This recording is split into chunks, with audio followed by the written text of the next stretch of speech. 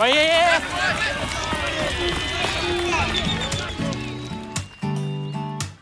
It is mid-2023. It's getting cold, it's getting wet, and yet we are so thrilled that you would want to continue to engage with WA country cricket through this podcast as we dive into episode 19 of Out on the Paddock. Albany stalwart Wayne Harrington sometimes describes himself as the most fortunate of unlucky cricketers.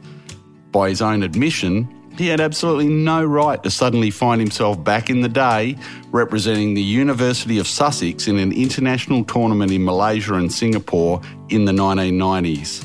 And when he accidentally arrived 1 month early to a mate's wedding in Melbourne, this followed yet another "how the heck did I get here" game, this time on the hallowed turf of MCG.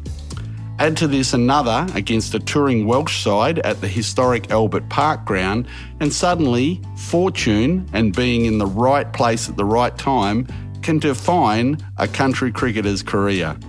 Either way, Wayne Harrington, or Harrow as most of us know him, appreciates what the game has given him and is now dedicated to paying it forward, now very much down in the Great Southern region of WA. My name is Rob Marshall. You are listening to Out on the Paddock, and we hope that you'll now sit back and enjoy some wonderful cricket and country yarns and the journey of Wayne Harrington. Wayne Harrington, welcome to Out on the Paddock. Great to have you joining us on the podcast. Yeah, thanks, Rob. Great to be here. I'm very honoured. Well, mate, we're going to start off by just calling out the fact that I think those who do know you, and many do, no doubt, would probably know you by the nickname of Harrow. Now, I'm going to just run with, it's pretty darn obvious why it's Harrow, I'm guessing, unless you're going to tell me there's a story. But through the course of these events, of this podcast, we're going to run with Harrow. We're okay with that, are we? Yeah, only my mum calls me Wayne. Yeah. Well, funny you say that. You know, the only time I get called Robert is when I go back to Harvey, my growing up days, and I suddenly feel like I'm 12 again. You know, all the people around Harvey call me Robert, and I remember somebody recently from my life now saying to me, we went to Harvey the other day and somebody said Robert Marshall, and for a while we didn't know who they were talking about. You know, I've just been Rob for so long. So it's funny how you say that. You know, your name sort of becomes your identity. Yeah. My father actually introduced me once as Gary Philip Bradley Dean. Oh, bloody Wayne. Yeah. Big family, there see? You go.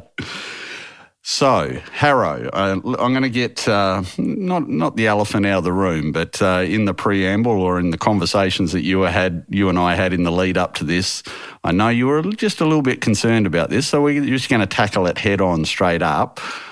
I need Wayne Harrington to tell us, the audience, the listeners, how would Wayne Harrington, if he was writing up an article about Wayne Harrington, the country cricketer, how would you critique Wayne Harrington, the cricketer? Tell us about Wayne Harrington. Oh, in cricket terms, I would say, and this is something that Mrs. Harrington describes me as actually, she goes, I have this imposter's veneer of an international cricket career, which is a bit rude, I think, but, you know, she's a school teacher, so we'll let her off.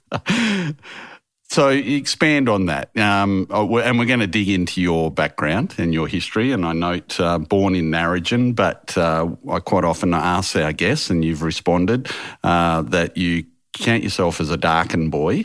So tell us a bit about Wayne Harrington, the cricketer, growing up. Where did it all start, and how did it all start to unfold for you? Look, I think I've been obsessed by cricket for as long as I can remember, and I just have this vision of my dad walking up to the farm gate after another long and tedious day of shearing and finding me at the gate just every single day wanting him to bowl at me. And I look back now and I just think, oh, that poor man, you know, he must have just hated that sight of seeing me there every day. And look, sometimes he'd bowl a few and sometimes he couldn't or wouldn't, and I don't blame him.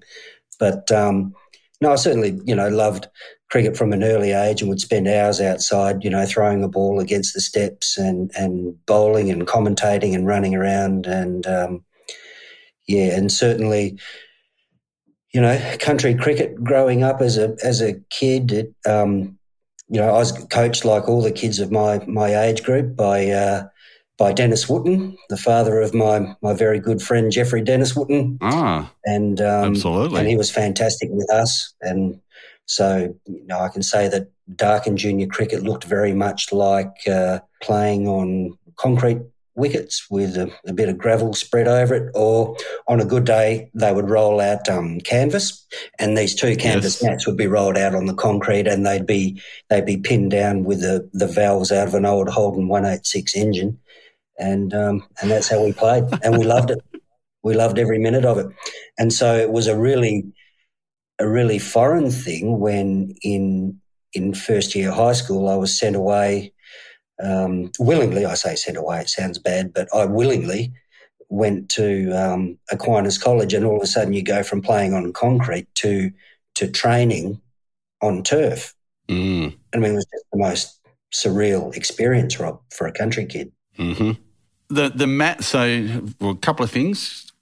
Dad, was he a cricketer, or did you come from cricketing stock, or was this something that you just gained a bit of an obsession, I think you called it, or a bit of a passion for of your own volition, or how did that unfold? No, Dad was not a cricketer. He was a bit of a footballer. Not really any other cricketers in our family or in my ancestry, really, not serious ones. So I guess I was influenced by what was happening on TV at the time. So my brothers and sisters, I'm the youngest of six, and most of them had moved away and married and gone off in the world. So I spent a lot of time on my own, and I really appreciated that it was, televised cricket was a pretty big thing then. And, of course, Lilly and Thompson were going mad in the early 70s. So I think we were all influenced by that, and we were all Dennis Lilly at school. And they were just wonderful times. They were. And then the second thing that came, sort of reflecting on your journey, that conversation around matting. Now, I reckon there'd be a lot of younger ones listening now going, what is he talking about matting? Now, this wasn't, and I've never been able to unpack this. My dad used to talk about playing on coir matting.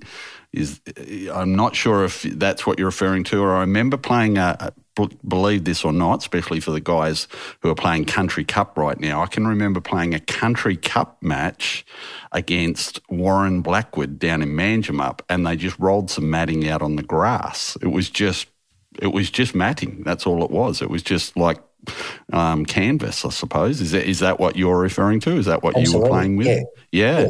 Two huge big canvas mats rolled out, and so there was a gap in the middle. Yes, that's correct. Big, thick stitched seams, and there was maybe about 8 or 9 inches of concrete in the middle. Yes. Plus this Hessian canvas seam. So, anyone bowling short, if you hit one of those edges and you're batting, you had to keep your wits about you. No helmets back then, of course, Rob. But no helmets, and like you say, anybody who was of a bit quicker pace than me was always generally looking to hit that bit of a gap from time to time because you didn't know where it was going to go. But bizarrely, my memory is, and I only played on it once, my memory was it actually wasn't too bad to bat on. It wasn't as if it was crazy all over the shop. Once you got used to it, it was quite good to bat on. There was absolutely no sideways whatsoever. No. It was pretty true bounce. And, the balls didn't stay shiny for very long. I mean, back then there was no grass in the outfield anyway, so it was very much a batsman's game. So, as a kid, we'd see fantastic country cricketers who would just bat all day. Cliff Perry was, one of the finest players, out of Darkin cricket, and he would bat all day. He was a fantastic batsman. Once he got in, he just stayed in. Ooh, Cliff Perry. I have a feeling he might have ended up in Harvey and ended up at some stage. So there's a name. I'd like to dig into that a bit deeper, but we're here for Wayne Harrington's story. When did you sort of get to a point where you went, was it once you got to school and started playing on turf wickets that you thought, well, I can really start to expand? Because I do note that you did go on and play a little bit of cricket in England. Do you want to talk a little bit about that?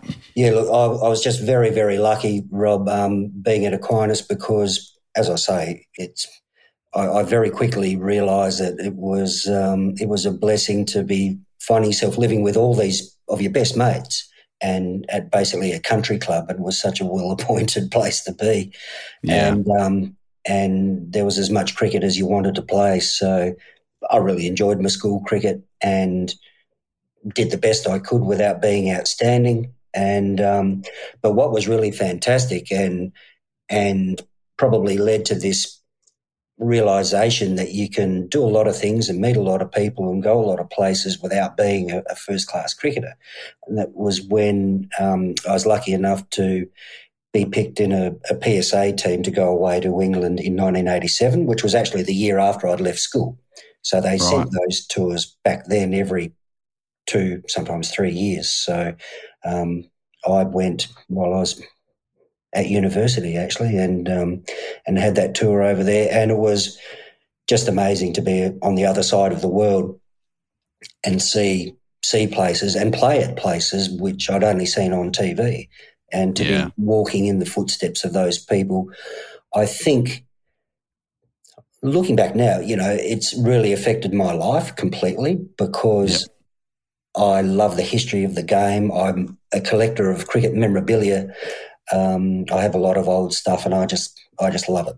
And so it's definitely shaped me as a person and as a cricketer, I think. I'd have to agree. I mean, clearly you did it at a younger age. I didn't get to England till I was in my late 20s, bizarrely, for various reasons. And it definitely defined so much of what I've done since. It certainly, I'll go to my grave saying it definitely improved my cricket. I probably had my best cricket years between 30 and 40 because I learned how to really play, in particular really learned how to bat in England in a way that I thought I knew how to do here in Australia. So I'm guessing you, like me, would put the call out that if there is a young person listening in on the podcast right now in country WA who's going, should I, post-pandemic, those opportunities are starting to open up again. Should I consider going and playing a bit of cricket in England? I'm a definite yes. Is that how you still see it? Oh, definitely. I say to the young guys now down in Albany at any of the clubs, if they're keen to go, they should go. In fact, in 2 weeks' time, we're hopping on a plane going to England and off to see the stepson, the 22-year-old. He's over there in Worcester as we speak, playing village cricket and having a great time and, learning a lot about the world as well, I should imagine. Absolutely, yeah. I may have been in my late 20s, but I certainly grew up a lot while I was in Yorkshire. Learned a few things, including that, us Australians think we're pretty good at a number of things, but the English will soon bring you down if you're a bit too cocky. So I learned a few things there.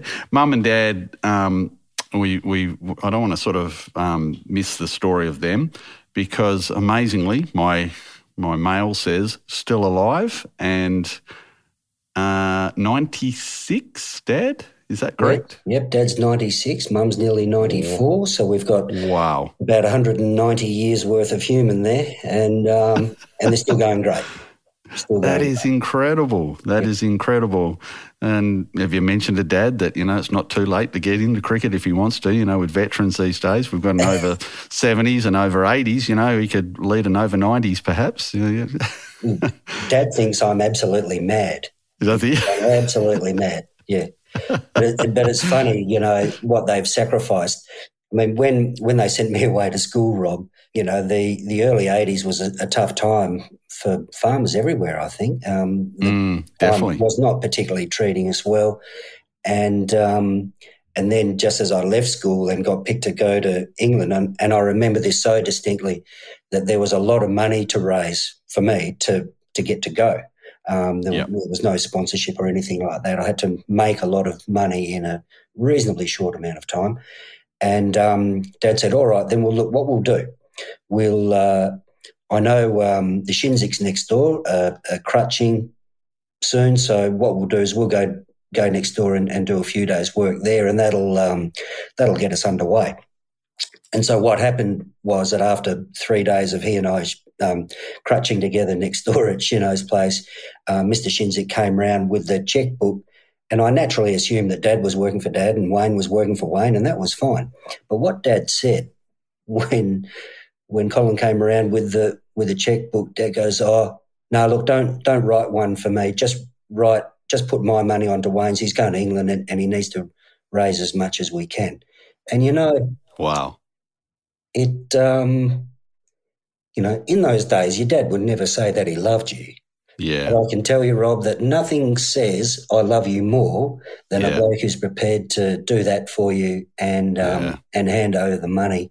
And, I've never forgotten. That is so good. You're right. There's so many things, especially from those tough years, I'm guessing, obviously, with their age, Mum and Dad both, obviously had to endure World War II in particular, and the toughness that brought about meant that love was expressed in different ways, and perhaps maybe we talk about doing it today, and I've got no doubt I can see, for the listeners, I can see the emotion that's drawn up in you just recounting that story, and that's a fabulous story. And man, I don't know your dad, but I'm a fan already. That's amazing. There's a lot to love about him, Rob. And a lot of us, with older parents, these were people who were born during the Depression and then lived through World War II. So Dad was the youngest of 13. Mum was up the road at a farm not far away. So, they were different times. And Dad did it particularly tough as a little kid, and there wasn't a lot of love for him. But, later on in his life, certainly, when I was in my teens, I think they both understood clearly that love was a doing thing rather than a saying thing. But they did plenty of it. And we certainly never went without. And, what was fantastic about all of that is, and the opportunity to go to a private school like Aquinas, and my brothers and sisters didn't get, the same opportunities that I had, being the youngest. So I'm just very appreciative that it opened a lot of doors, and cricket, is fantastic for that. You can get to meet a lot of people and travel to a lot of places. So, and I guess these days it's about, well, what do I do? It'd be rude to do anything other than to pay it forward. And absolutely, and to encourage people to pursue those sort of dreams, and to work hard to provide facilities for kids to play cricket, regardless of their backgrounds. And I kind of work with the fact that unless we do have purpose like that, then why are we still involved? Certainly, you're of a similar age to me. There's got to be purpose, and we're going to circle round in shortly to some of the things that you're now involved with, especially down in Albany, and some exciting things that are happening down there. But certainly I can assure you, and you don't have to respond to this, but clearly Dad's influence is significant in your life, which is something that sits well in my heart as well, and I'm sure Mum as well, sometimes behind the scenes from that era, but certainly doing a lot of the heavy lifting as well at different times, especially if there was a few kids around with brothers and sisters, etc. So Darkin still hold a bit of a special place in your heart? I still refer to it as home, that's for sure. Yeah. And I've still got a brother there and sisters there. I think the family's still pretty well known in the farming community. So, I always think of Darkin as being home. So moving into the next phase of your life, post-uni, post-England, and not necessarily just all about cricket, because I think one of the things that I'm loving capturing about your story, and we're wanting to capture this more and more through the podcast, and not just focus on perhaps always players who've gone all the way in country cricket. We do celebrate that, of course, and we've been capturing some amazing stories. And if you're listening in and you haven't gone back and listened to some of those episodes, I'd encourage you to do so. But, the cricketers who, a bit like yourself, who didn't necessarily go all the way, from your perspective, obviously work started to creep in, and your work is predominantly been journalism, from my understanding, for most of your journey. Is that right? Yeah, that's right. I studied journalism at a university when I left school, and I was playing for South Perth at the time. Didn't rise to any great heights either at uni or at South Perth, to be fair, but played some second-grade cricket. That was where I reached as a cricketer at South Perth, and really enjoyed that. And then when I finished uni, I worked for what was the Collie Mail newspaper group. So I started in Bridgetown and ended in Collie, and played some cricket there with guys who I first played against when I was a kid in Darkin, because when Darkin had a team back then, we were in the Collie Association and had to drive the 60 Ks down the road to take on the old enemy. And guys who you would know and remember well, playing against these big, tough, coal miners, Doug Crow and Brett Hanson and yes, Peter Rowe and Kevin Ireland and these guys. It was a tough upbringing, and then all of a sudden you're playing alongside them, which was fantastic. Yes. So I did really enjoy my time in Collie, and they're still great mates today. And then it was a quick trip down the hill. Yep. So we'll get to that in a moment. Your connection with Bunbury, the Collie connection, I've got to call out. I think probably some of the most miserable days of cricket I've ever played have been in Collie at the hands of some of those guys that you just spoke about, just completely demoralising us young boys from Harvey at different times. There were some amazing cricketers in Collie through the 80s and 90s in particular that just They showed no mercy, to be honest with you. If they were beating you, they would just beat you even harder. So tough cricketers, really, really tough cricketers. So I'm hearing your pain on that one. Where's the association then with Bunbury? You then moved on and got associated with Bunbury cricket? Yeah, I got my first job as a newspaper editor while I was working in Collie. So it was down the hill, and was living in Eton, and my good mate Jeff Wooten, who I've mentioned, we were sort of moved to Bunbury at about the same time. So we both transitioned from Bullfinch in Collie to Marist together, which was fantastic, and enjoyed some great times there, and made some great friendships, and it was really good to see them, all of those guys, again the other day at the Masters Carnival, which I'm sure we'll talk about again very soon. Yes. But, great to see great mates like the Deerings and the Tamazis and the Bucks and these sort of guys. Brilliant fellas. Yes, and we seem to have got stuck on a little bit of a Marist flavour out of the paddock. I don't know why, because you talk about tough opposition. They were the ones that then belted us up at Harvey in the 2000s. Although we might have had one or two wins over them from memory, but in the grand final just quietly. But they were amazing cricket club as well.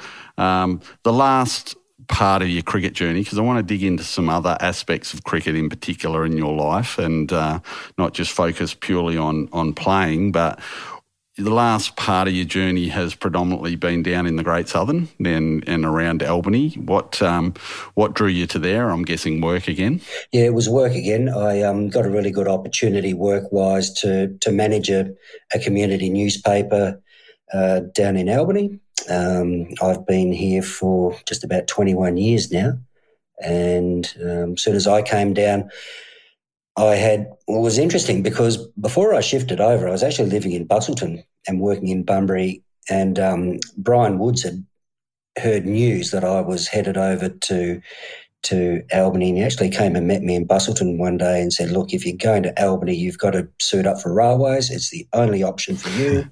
That's just what you need to do. And I said, yeah, okay, well, whatever. We'll just get over there and see what happens. And, of course, I got over there, and the first guys I meet, a very good mate of mine, the late, great Joe Porter, who said, look, Harrow, this is very, very simple. You're either playing for Royals or you're not allowed in my house. So, and he had Gavin Morgan standing behind him nodding, saying, yep, no, this is your only option. So it's been Royals for me. Terry Eaton wasn't happy, Woodsy wasn't happy, but then they're rarely happy anyway, so it doesn't matter much. Yeah, no, I can assure you that Terry Eaton, I mean, we used to, I think many of us of our era talked about Alan Border being Captain Grumpy. Well, during that same period, I was playing at Harvey, and we had our own Captain Grumpy, and it was in the form of Terry Eaton. Don't worry, he was. It was, wasn't it? He was almost like it was. I used to have to sort of scratch my head every now and then to say, "Am I playing for Australia right now or Harvey?" Because it feels like we've got the same captain. That's for sure. So yeah, he's a tough competitor, Terry. Nothing wrong with being competitive, Rob. No, absolutely no. Right in my hitting zone.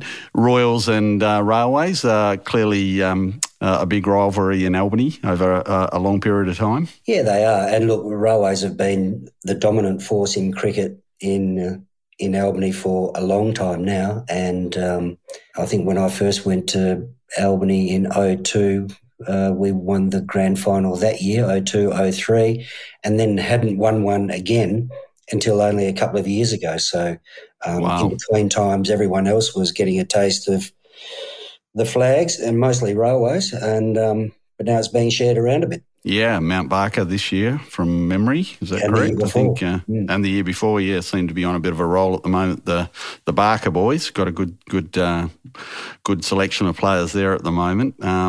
Did you sort of find that Albany was a different type of cricket perhaps to Bunbury, or was it, a similar level, or how was your experience comparing it to, say, Bunbury? Rob, it was very similar at that point because I was mindful of the fact that there was this really strong Albany cricket culture. I'd been on the receiving end when I was playing for Collie at the Wacker one day and got to see up close just how good some of these Albany guys were. So, having to face a guy like Paul Rowe, steaming in with the wind behind him, the Freo doctor, bowling high 130s at least, that was truly, truly frightening. Yes. Andy Gray bowling spinners from the other end.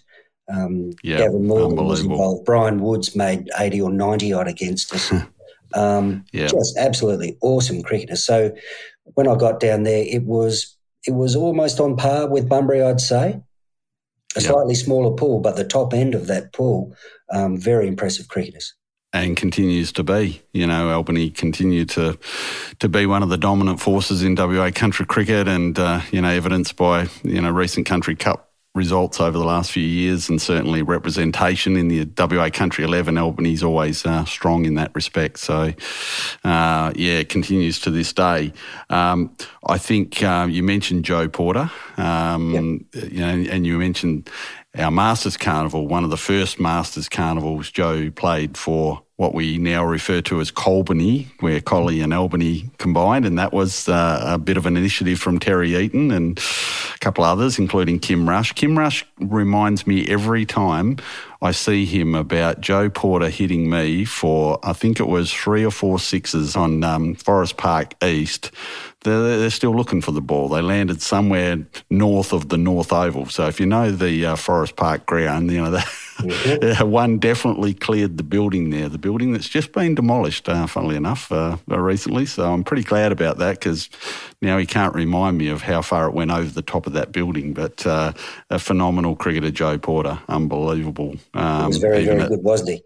And even in his veteran age. Yeah, no one would argue more with anyone than Joe Porter. He was, the first time I met him, Brett Hanson said, look, you've got to come and meet this guy. He's just hilarious. You'll find him brilliant. And I said, well, everything I've heard about him says that most people think he's a dickhead. And so anyway, I meet this guy, Joe Porter, in Collie. And when I'm said, g'day, Joe, Wayne Harrington, I'm here for an argument. He goes, no, you're not. So he was obviously a bit of a Monty Python fan. Yeah, absolutely. Yeah, no, you're right. Yeah. Joe and I ended up being roommates together in a house in Collie, and we had some great times. Yeah, fabulous. Your journalism, I'll get that out right, struggling with the tongue today.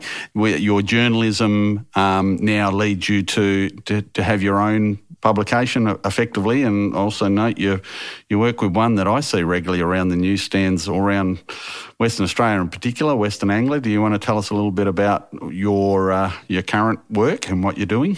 Yeah, sure. I started when I left the Great Southern Weekend 5 or 6 years ago now. Started my own lifestyle magazine, and was told that was a stupid thing to do because advertisers are deserting newsprint, in a hell of a hurry, and that's certainly true. But, Albany's a funny place. It's not like most other places, and I think we just have the sort of demographic there where people love to read about themselves, and they just love reading, full stop. They love the tangible nature of papers and magazines. So this has been a successful sort of enterprise, I suppose. It constantly surprises me how it sort of gets traction with readers. And there are just so many fantastic stories down there today. And it's a great place to live. Food and wine and sport and history. So, there's a lot of fodder there for me. And Western Anglia, I know you've got a connection there as well, and certainly, if we go outside of the cricket passion you have, there's a little bit of a connection with fishing. And yeah, that's right.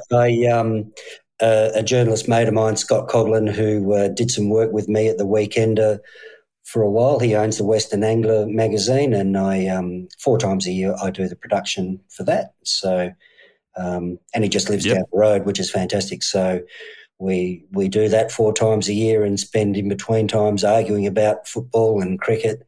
And we do a bit of fishing as well, which is nice. And then the other passion, the one that you mentioned a little bit earlier, collecting vintage cricket bats. Is that right? And also I note stumps and, well, basically anything that you might class as cricket memorabilia. There you go. There's another one to wrap your tongue around. Tell us that journey. Well, I don't know how I ended up here, but, they say once you have 3 of anything, then you're a collector. So that means I'm absolutely a collector of vintage cricket bats. So I've got dozens and dozens of the things, preferably anything earlier than 1950s. So, everything from... So what's your earliest one? What's your go-to? The best one, well, I've moved it on, Rob, but the best cricket bat I've ever had was a Bradman bat. Bradman batted with a Sykes. I acquired a Sykes bat, a Bradman bat, and it's the most precious bit of timber I've ever owned. But that is now what we did, Rob. The Royals Cricket Club had various fairest and best trophies over time. So like with all clubs, they end up on 3 different things, and then trophies get lost and they disappear, and you end up with this one fairly modern perpetual trophy. So what we did was I took my Bradman and mounted it on a very nice bit of jarrah, took off all the plaques off all the other pre-existing trophies, and now they're all condensed onto one. And, it's a nice bit of kit. And, I get a lot of pleasure in seeing that being handed on to a fantastic cricketer every year. And, and I just hope the lads enjoy, having that in their living room or wherever for a year. I'm not sure that all the wives and girlfriends appreciate having it around because it's quite a sizable lump of timber, but the boys like it. Well, I'm guessing not just enjoy it, but understand the history of it. So Bradman actually batted with it? Are you aware, or is it one that he just I believe it was a Bradman bat. Yep. Wow. Yeah, that's something. You don't just stick to bats these days? Stumps, I'm hearing? Yeah, the old brass top stumps as well.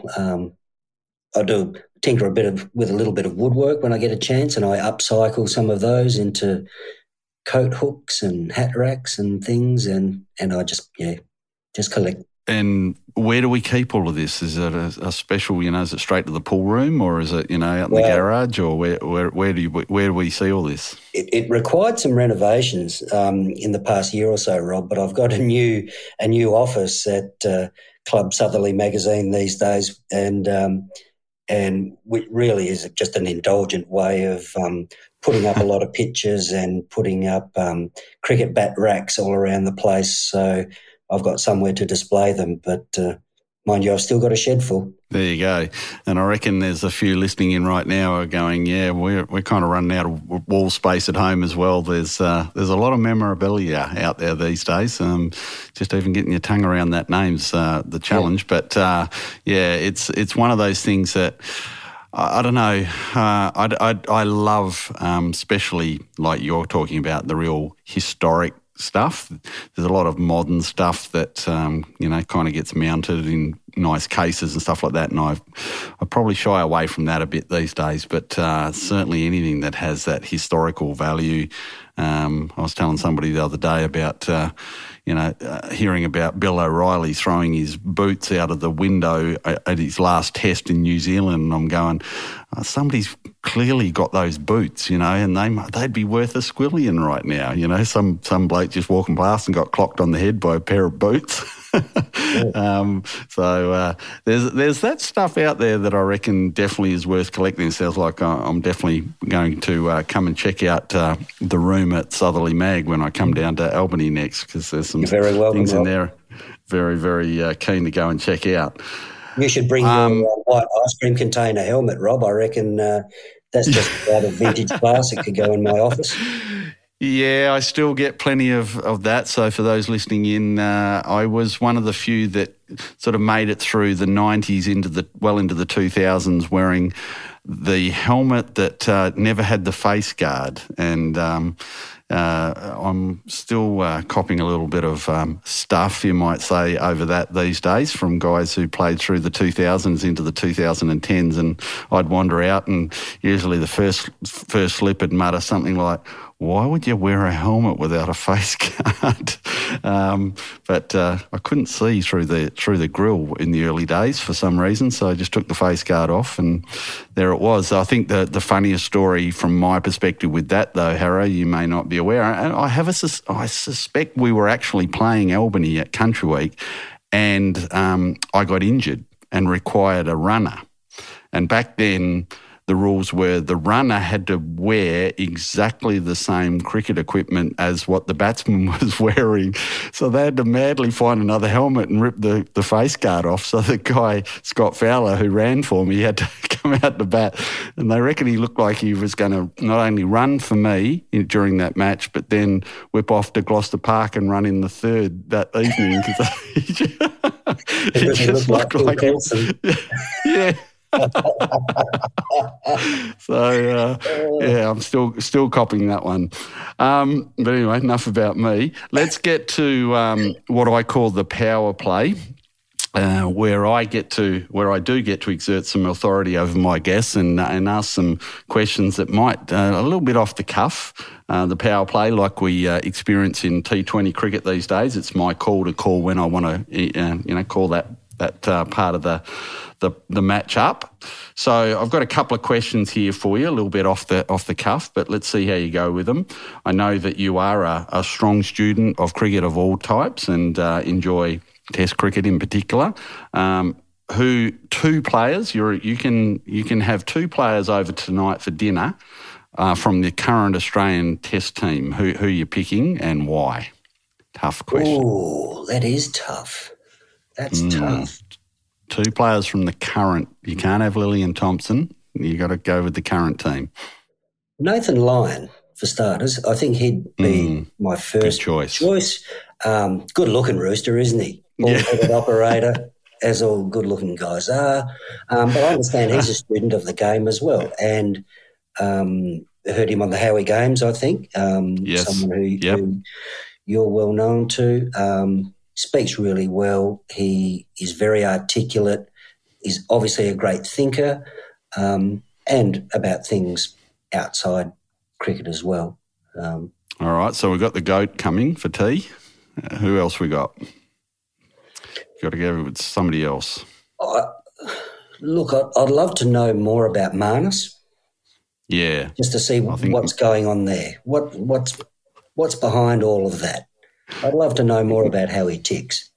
I think Marnus would like to know a little bit more about Marnus somehow, Possibly. but yeah, he's definitely he's from a different apple tree to what we see down at Donnybrook, that's for sure. But he's some cricketer, isn't he? He's something to watch.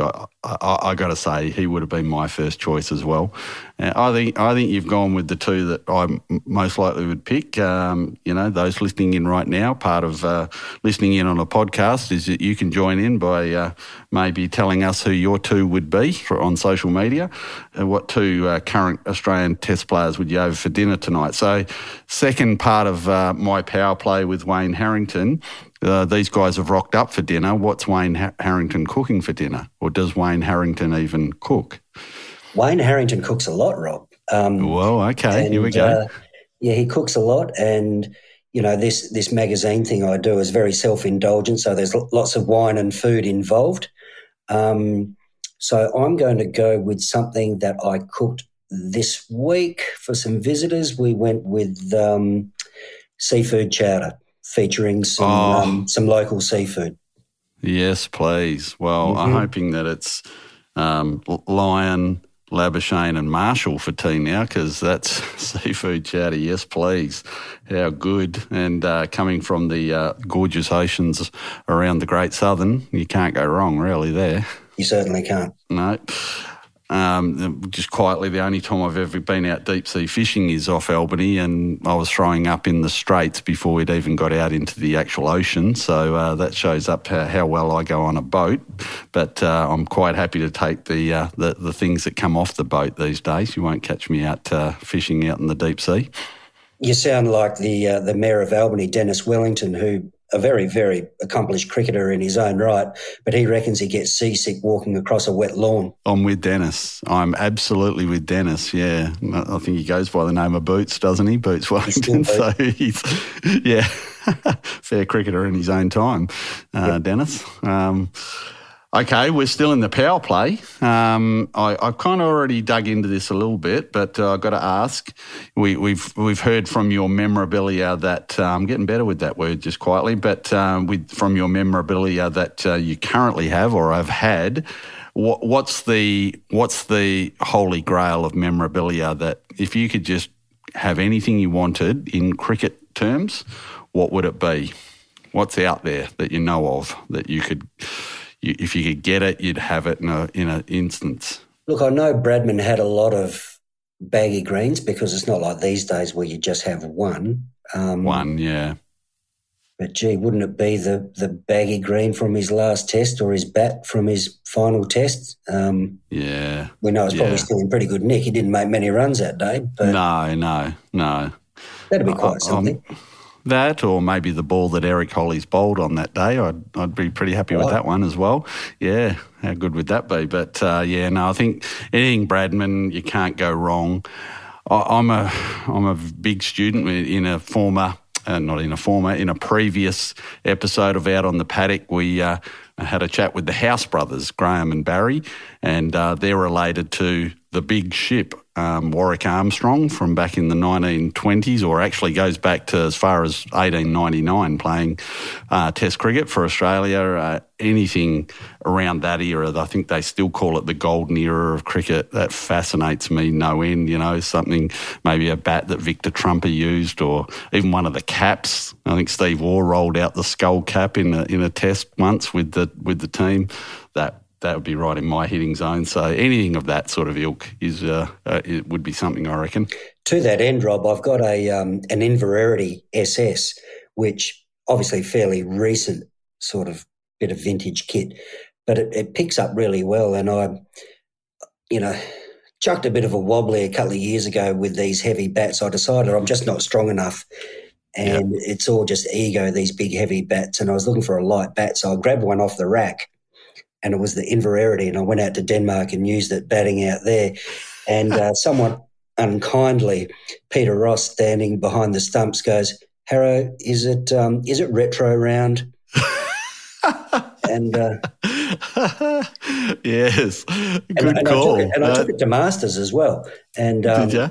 Ian Brayshaw, who lives down in Albany, and I count him as a good mate, and he's a great contributor to cricket in the Great Southern Sticks. He got hold of Mr. Inverarity, who very kindly sent me an email prior to the Masters Carnival, which I read to the boys, and because we encouraged at least one of them to use the Inverarity SS throughout the weekend for each game. So I think he appreciated that one of his bats was still getting about. That is absolutely gold. That is, there's things that you hear from first slip when you walk out to bat or whatever that just, if you could write a book, I think is it something in the DNA of the guy who stands at first slip that he just has to say something to the batsman when he comes out? I don't, I've never been a first slipper, so I'm not really up with that one. But clearly they're taken away at high school or something into a dark room with a guy, smoking a cigarette, and they get just taught these things to say. It's amazing. I love that. Isn't it fantastic? That's the beauty. Yeah, it is. I mean, the great part about Masters, Rob, is the half an hour fight that goes on, and the games always start late because everyone wants to be at first slip. Absolutely. Yeah, even the guy who's never been at first slip wants to be first slip in the Masters, because otherwise you're in the covers, and that's not a good place to be. No, it is not. All right, we've got one more in the power play, and this is kind of going to start to circle round to something I do want to talk to you about for a few minutes that I know is close to your heart and has started to become a little bit of a theme. We keep talking about the Masters, and certainly a little bit of a theme that's come through over the years, and we've talked about Joe Porter and a number of others that sadly have moved on, advocates for mental health. And I recently spent some time with another great cricketer from the bush who went on to be an even greater AFL footballer, Ross Ditchburn, who's a huge advocate for men's health and is doing some great work in the southwest right now with that. And I've mentioned to you, I think that we might even try and get him on the podcast at some point and have a chat. So we'll talk a little bit about your advocacy for men's health in a moment, but all of us, and I don't want to diminish anything you're about to say, but all of us have some tough times, some bad times. Maybe it might even just be a bad day at work, or it might even be, a bad couple of hours at work or whatever. I reckon one of the things that does definitely contribute to overcoming feelings of maybe feeling a bit low is a good song, is a song from the past, perhaps an album that you've listened to. So what's Wayne Harrington's go-to song or album when you just need that little, pick-me-up sort of thing? Where do you go? Gee, some of these questions are just so out there, Rob. Look. It's the power. I'd be denying my heritage if I didn't say something from the 80s, something a little bit Brit-pop. It has to be My Sharona, doesn't it? Oh, look, if I'm out and about with the AirPods in and My Sharona comes in, my walking rate goes up at least half a pace quicker.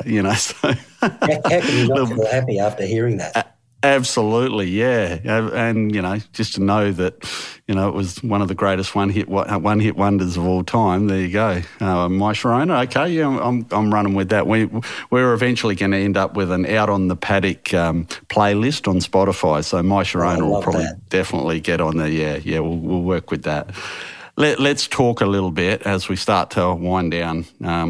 Sadly, catching up with you today, because I think I say this every time, but I could talk with guests Out on the Paddock for hours. You have clearly got a bit of a passion for, or an advocacy would be a better word, for men's mental health. We're in a period of time these days where that thankfully is talked about a lot more than it used to be. We mentioned Dad's era, and perhaps that wasn't quite the go-to in the 50s, 60s, 70s, certainly. What led you to kind of get involved with men's mental health? Well, I think, Robert, like so many illnesses in the community, when you look at depression, it touches so many. It's touched my own family, and we've lost some very dear and much loved people in our family. Only a couple of years ago, I lost a nephew who was a very, very special person to me, and again, closer to home, we in the cricket community in Albany, I think it's really heartening to know that when we lost a close mate of ours, Greg Steele, that really it hit our club at Royals hard, because the two Steele boys, Greg's sons, played and still play with us. Greg was an active member of the Narrackup Cricket Club, and it really hurt. It still hurts. Yeah. So I think our respective clubs have been fantastic. Narrackup have been brilliant, and we play the Cobbers round each year. We remember Greg, and not only that, but it's also about doing something far more useful. We've had mental health advocates and professionals in this area come and speak to enormous rooms filled with cricketers after the day's play, to hear about the latest strategies and things we can do to help look after each other. And I think that's fantastic. We wear Greggy on our shirts, on our new Masters shirts that I had printed this year, and we paused before our the event at Donnybrook this year, just as we were walking across the railway line to join the show, just to have a quick chat about that and the importance of remembering, not only remembering Greg, but remembering the fact that we have to look out for each other, because cricket is good for that. And sometimes, if you're a white middle-aged man, strangely, you can fall through the cracks if things aren't going well for you. So we need to be mindful of that. But I think we're all pretty proud down there of where we're headed with men's mental health and how cricket can play a role.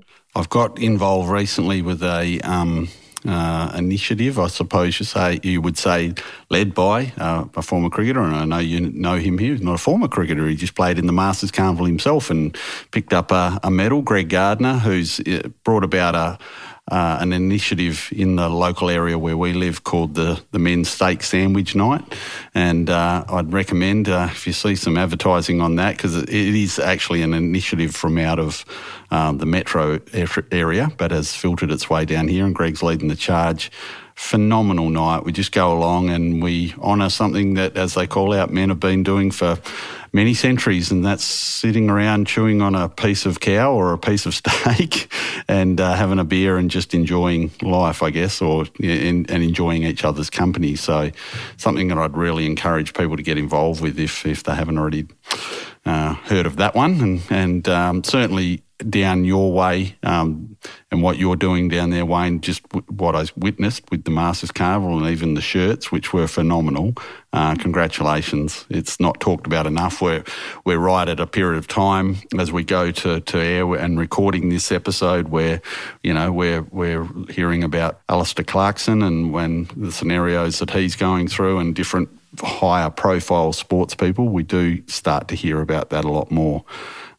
So well done on what you're doing there, and I'm sure that's something we will continue to champion for the Masters Carnival moving forward in particular. Yeah, a shout out to those guys from Narrackup again.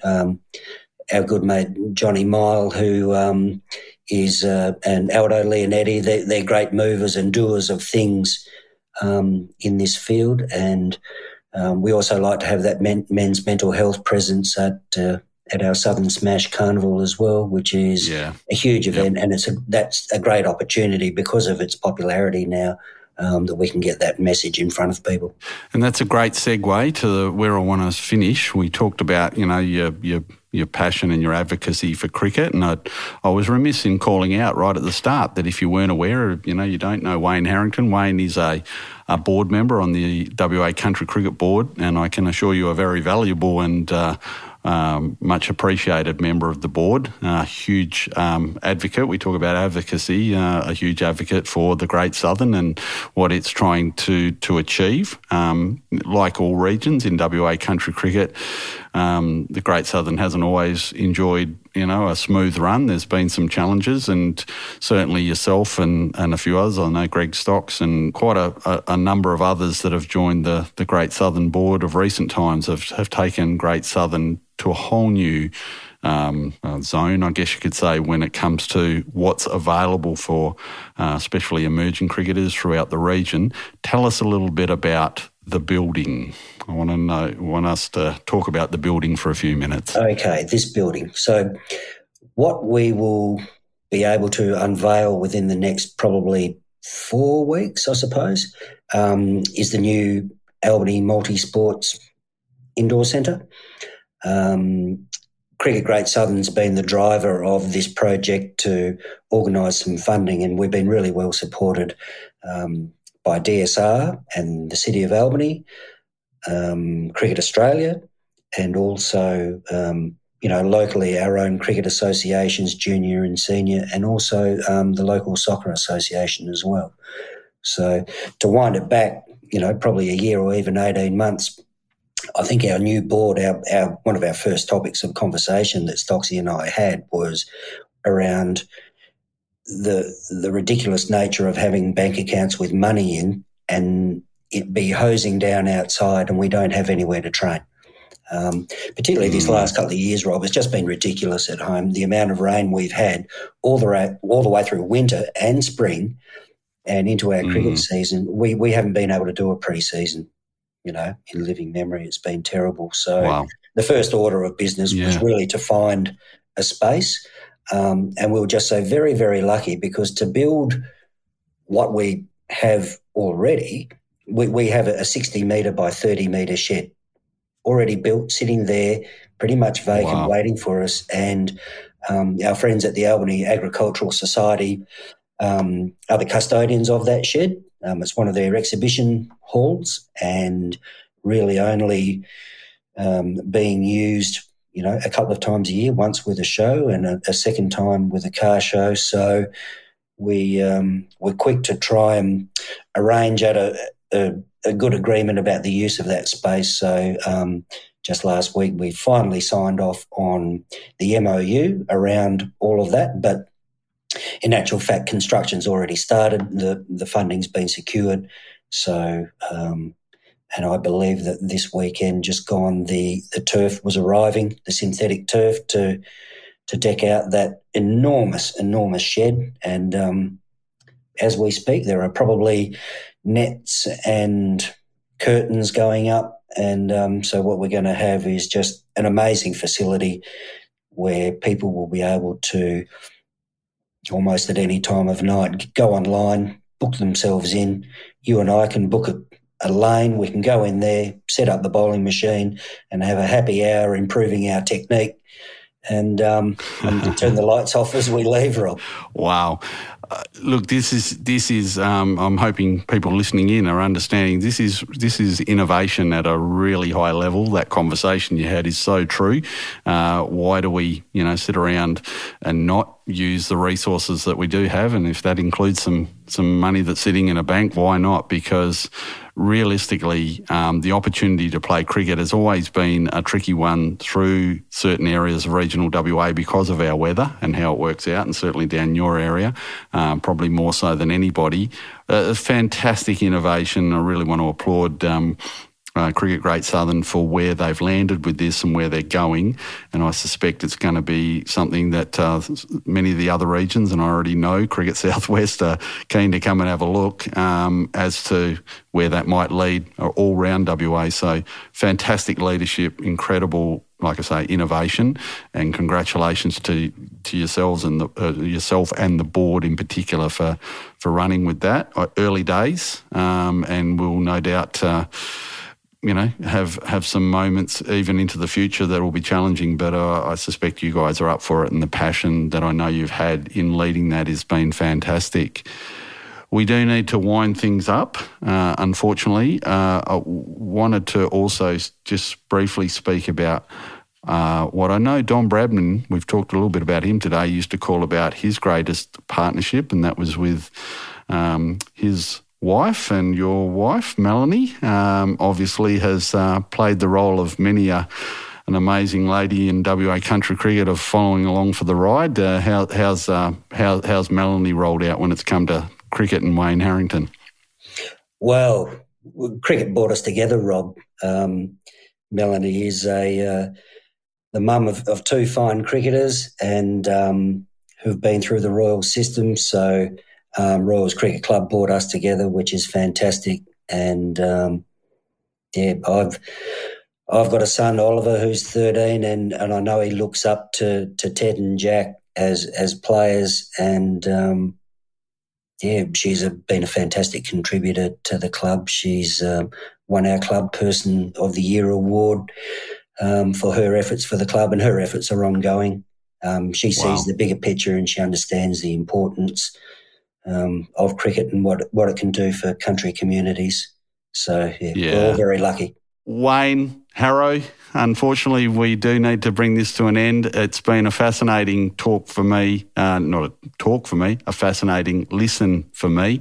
I know you were a bit unsure about what you could add in a podcast like this. I'm going to assure you, mate, from my perspective, and I reckon many listeners listening in right now, they've loved every moment of it, right through the rollicking moments of memorabilia through to playing on canvas out in Darwin and where today's journey has led. I hope you've enjoyed, and I always love to give the guests the last word. Oh, look, as I say, I'm humbled by the invitation to come and speak, and I don't know this is going to do great numbers for you, but I guess if we can do anything to encourage people to use cricket to contribute to their communities, then so be it.